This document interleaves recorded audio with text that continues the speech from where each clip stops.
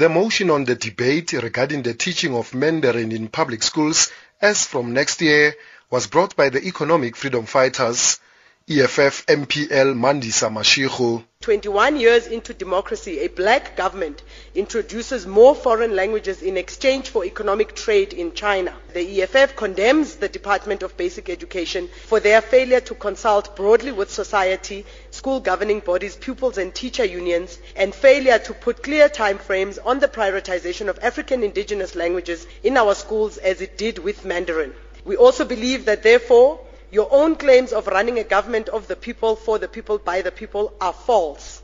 The DA says it will ask the Commission for the Promotion and Protection of Rights of Culture, Religion and Linguistic Communities to investigate the validity and practicability of teaching Mandarin in public schools. DA MPL Kume Ramolifo says, at present, 75% of schools in Gauteng are dysfunctional. What are the benefits from this Mandarin language to our kids? If we've got many or majority of our schools dysfunctional, it means that only 25% will be able to use this as an opportunity, because it will never be introduced to schools which are dysfunctional. Only well-run schools will offer this opportunity, as it also requires parental involvement. It requires effective leadership and management at school level. ANC MPL Jompe says Mandarin is the most widely spoken language in the world, with close to 2 billion people using it as a primary form of communication, followed by Spanish, with English taking third position.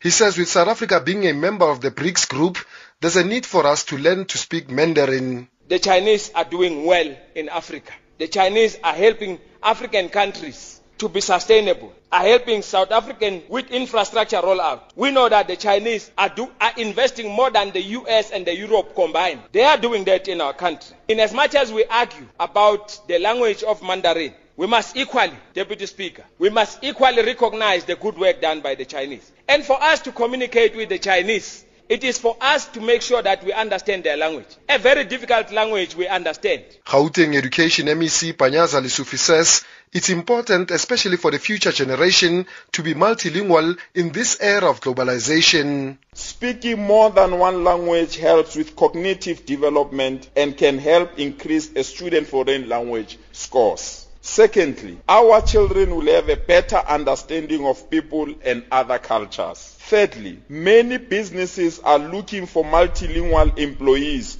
so this will give our children an edge in the corporate world and in the future. If we don't improve our fluency in the languages and cultures of post-emergent global marketplace, our ability to compete economically, not to mention cooperative productive, with people of other countries will slide downwards.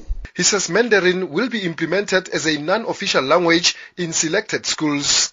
The use of Mandarin in our country is not colonization of our country. The use of Mandarin on an ad hoc basis, it depends on the schools. It's not examinable, it's not compulsory.